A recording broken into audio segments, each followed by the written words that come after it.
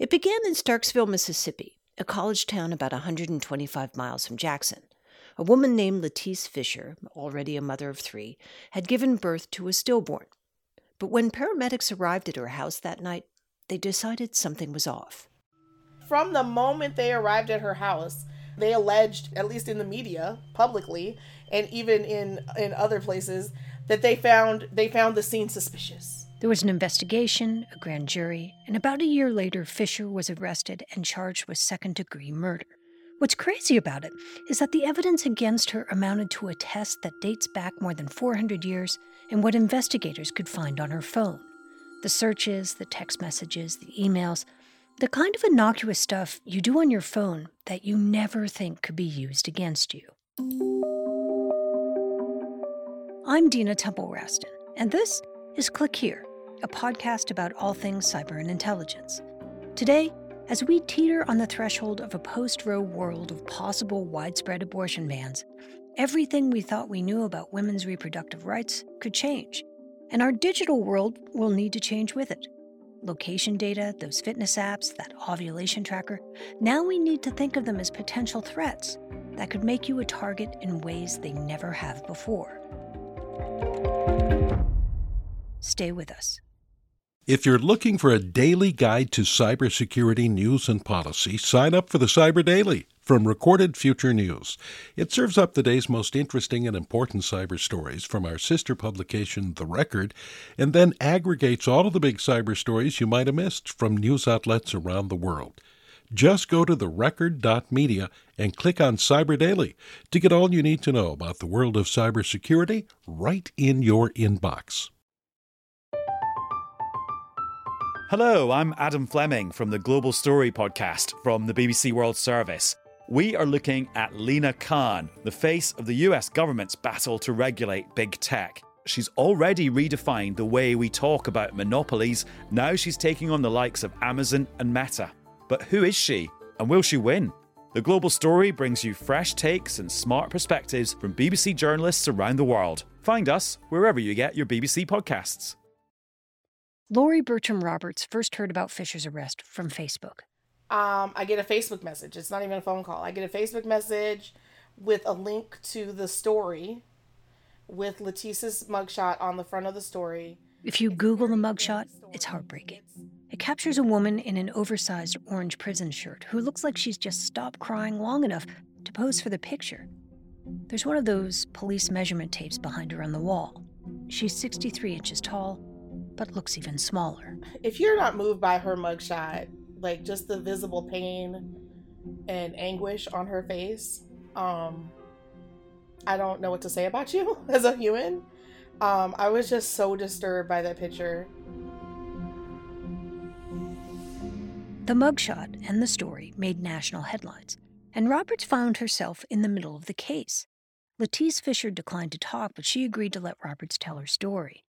What does it look like wrapping around support for this family, right? Roberts has worked with a variety of organizations like the Mississippi Reproductive Freedom Fund and the Yellowhammer Fund. They offer women like Fisher support and legal advice. Not just getting her an attorney, not just getting her legal assistance, but making sure that her kids were supported while she was locked up, trying to get her out as fast as possible because... The grand jury indictment against Latice Fisher accuses her of a particular kind of murder. They said baby Fisher wasn't stillborn, but instead was killed evincing a depraved heart, which is actually a legal term. It essentially says that Fisher showed indifference to a human life. But the more Roberts looked into the case, the more concerned she became, because it appeared to hinge on two very disparate things. The first was a test that dates back to the 17th century, something called a float test. It's literally from the 1600s. It's an invalid, non-scientific test.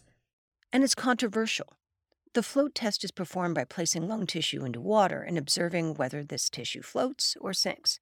An airless lung, one that has never taken in air, allegedly sinks, and a lung that floats is seen as an indication of at least one breath. It all sounds bizarrely like the test they used in witch trials in the 17th century. You know, where they'd tie someone up they thought was a witch, they'd throw them in the water, and if they sank to the bottom, they were human, and if they floated, well, they were witches. The lung float test, people thought that up around the same time. It's one of the things that's used to prosecute people in stillbirth cases for home birth. So it's one of the things that if you're in the birth justice community, you know. And the second thing the case hinged on was Fisher's phone.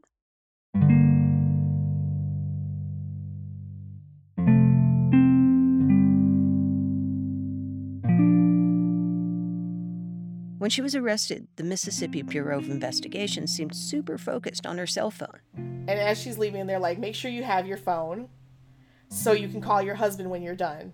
She's like, okay. So she gets her phone, she gets in the SUV. They drive downtown, lead her into an interrogation room, and then it becomes clear why they keep asking her about her phone. They have a warrant to search it. And she tried to resist that, but they were like, we'll hold you here until you give us your password. And then they went through her search history and they were like, she said they were giddy when they found it. The it in this case was her search history. It indicated that at some point during her pregnancy, she had searched for abortion pills. There was no indication that she'd bought any or taken any, but investigators said the search itself went to motive and intent. It suggested she didn't want this baby. The case was eventually dismissed, but it raised the specter of something everyone is talking about now. Could law enforcement do what they did with Latice Fisher and use your data dust against you if abortion becomes illegal in the future? Researcher Zach Edwards says they could. Your phone is the snitch. It's a snitch in your pocket. And every app that you download, the permissions that you give that app, all of the other companies that are integrated into that app also get those same permissions. And that's where the trust fall happens.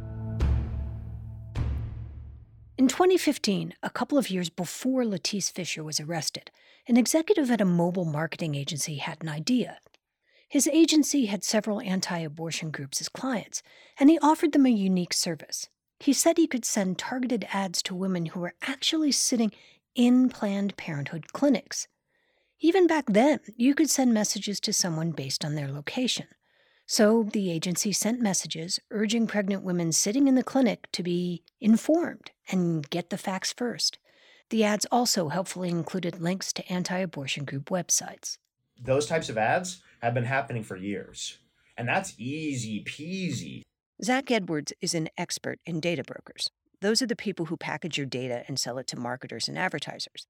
And he says that kind of location targeting is pretty straightforward. The concept of just being like, I have 100,000 a month and I want to target around this circle, a half-mile circle. Yeah, so you may get some of the residential people around there. Who cares? You're going to definitely get that abortion clinic too. Blame the phones we carry and the apps we download. They reveal where we are for how long, our interests, our demographics, who we're with. Lots of things we don't think twice about because we probably don't think it'll ever be public. And brokers can vacuum all that up, package it, and create anonymous profiles based on our daily routines. And then they sell it to people. It's called pattern data. There's at least half a dozen data brokers that are selling pattern data at the moment. Safegraph. They figure out that someone is a woman of childbearing age or that she recently visited an abortion clinic. People can be tracked and traced and harassed. After the break, we'll show you exactly how it works.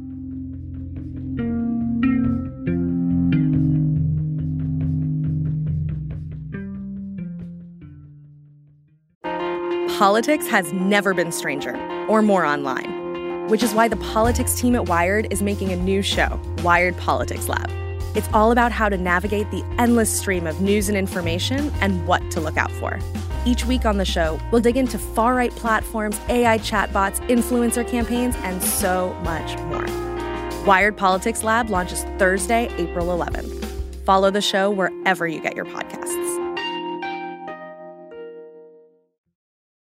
Until earlier this month, anyone could just call up the homepage of a data broker called Placer AI and type in the words Planned Parenthood.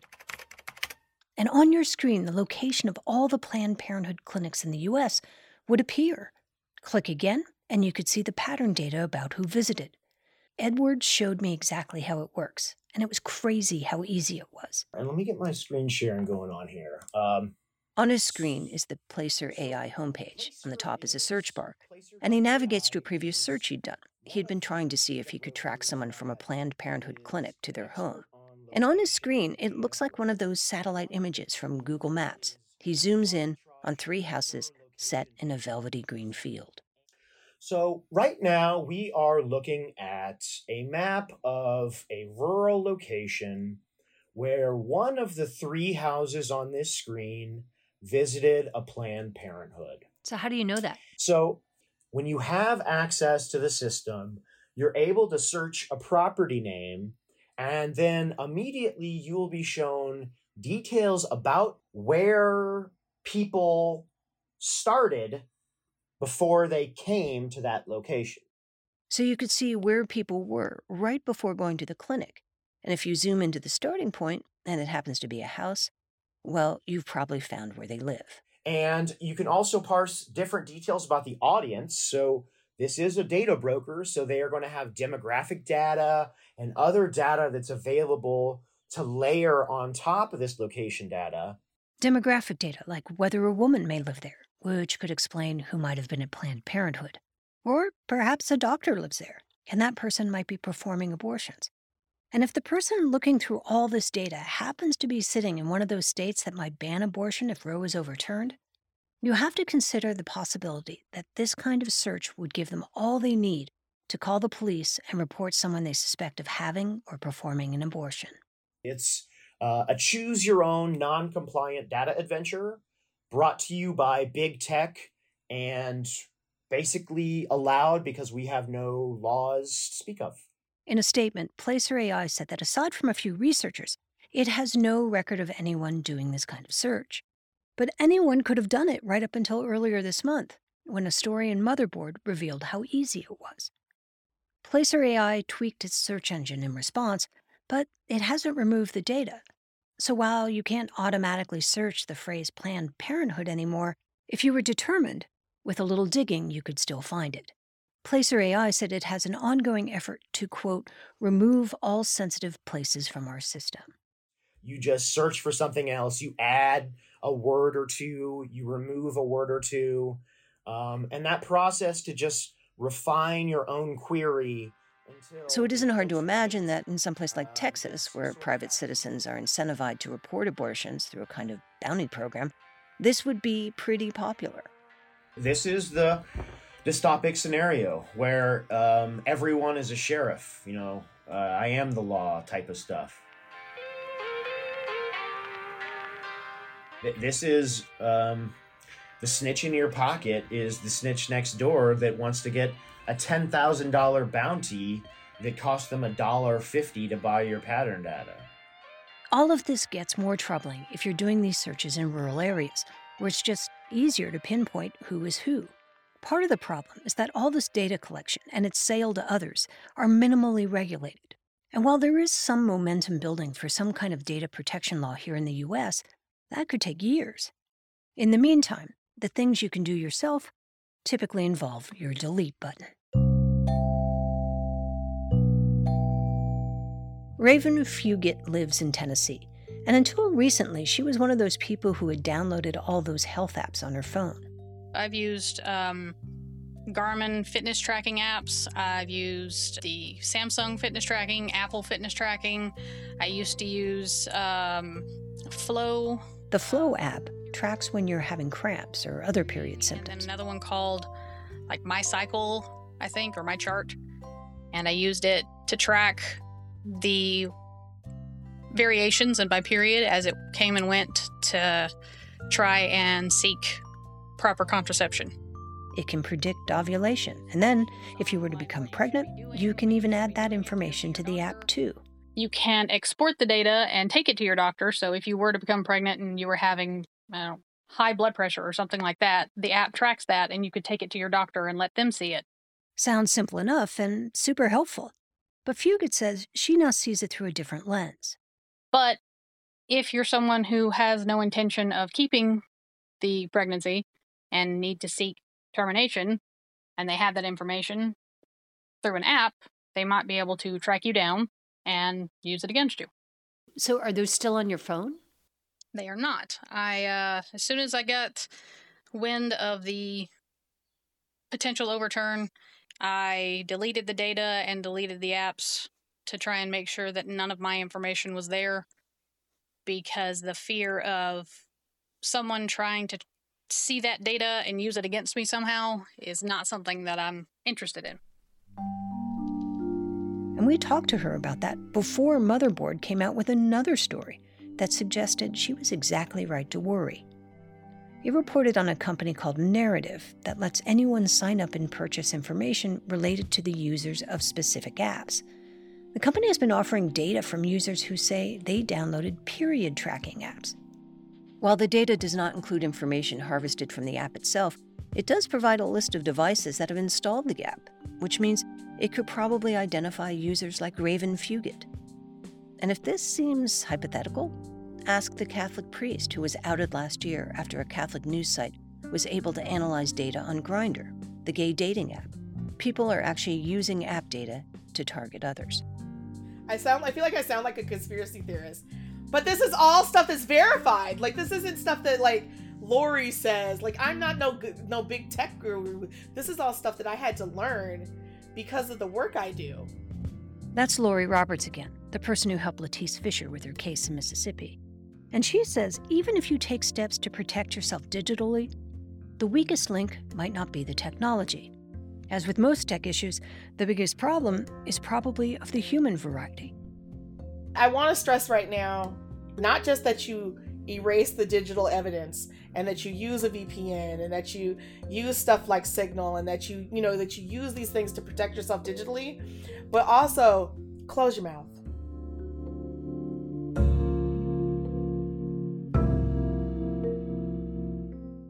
This is Click Here.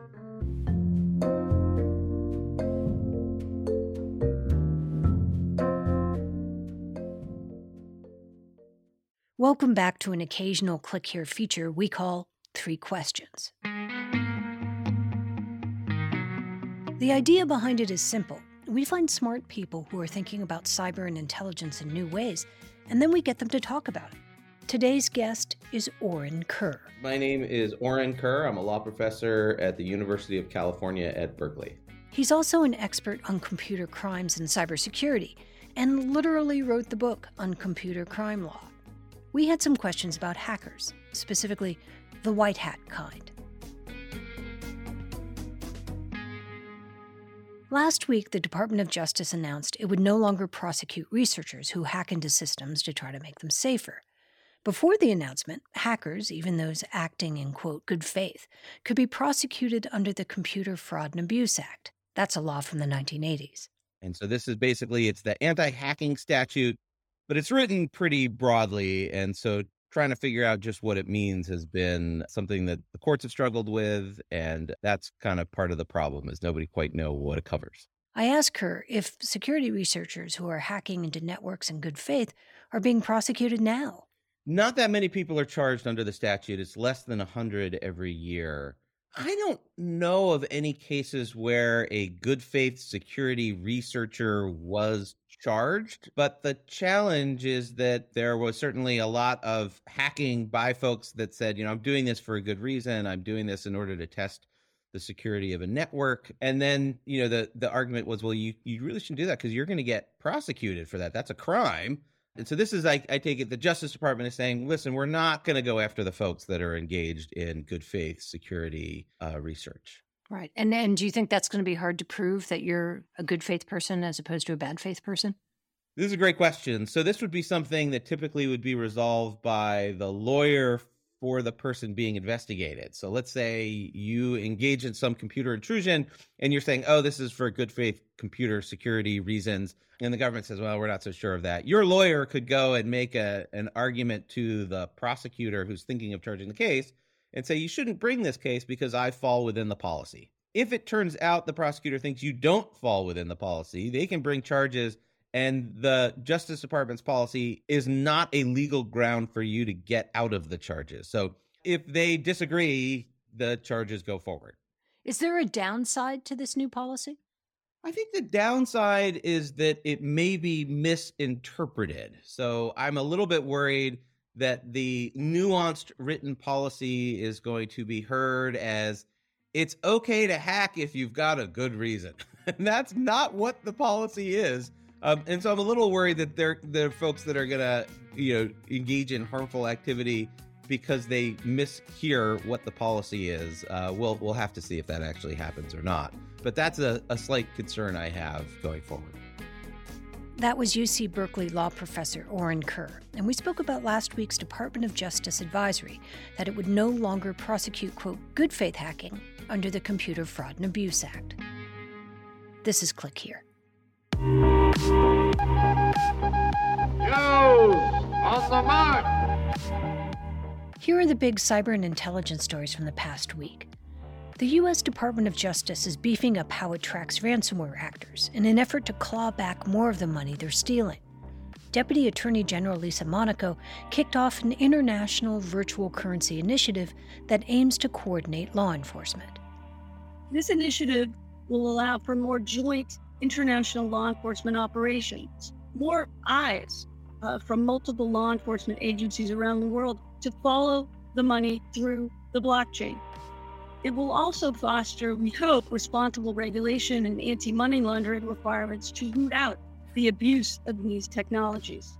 Monaco spoke last week at an Institute for Security and Technology event, where she also unveiled a new international cyber operations liaison to basically up the tempo of international operations against top-tier cyber actors, including arrests, extraditions, asset seizures, and working together to dismantle infrastructure. In recent weeks, ransomware groups have targeted universities, media giants, and even threatened to overthrow Costa Rica's government. Speaking of ransomware gangs, the Conti Group appears to be hanging up its keyboards. They officially took down much of their infrastructure last week. Analysts at the threat intelligence company Avintel say the group has shuttered its victim data blog, where they posted stolen data, and its ransomware infrastructure has disappeared too. But what about that $20 million ransom Conti asked the Costa Rican government for? Avintel says they think it's the group's last hurrah. And finally, the UK government has leveled a $9.4 million fine against facial recognition giant Clearview AI. It's also ordered the company to stop collecting information about UK residents and delete the information on UK residents it already has. Clearview has built a database of more than 20 billion pictures by scraping them from social media sites in the public web. Privacy groups have cried foul because Clearview hasn't asked for permission to do that. The announcement from the UK comes a week after Click Here interviewed Clearview's CEO, Wonton Tat, about a settlement the company reached in this country with the ACLU and the state of Illinois. They had similar privacy concerns.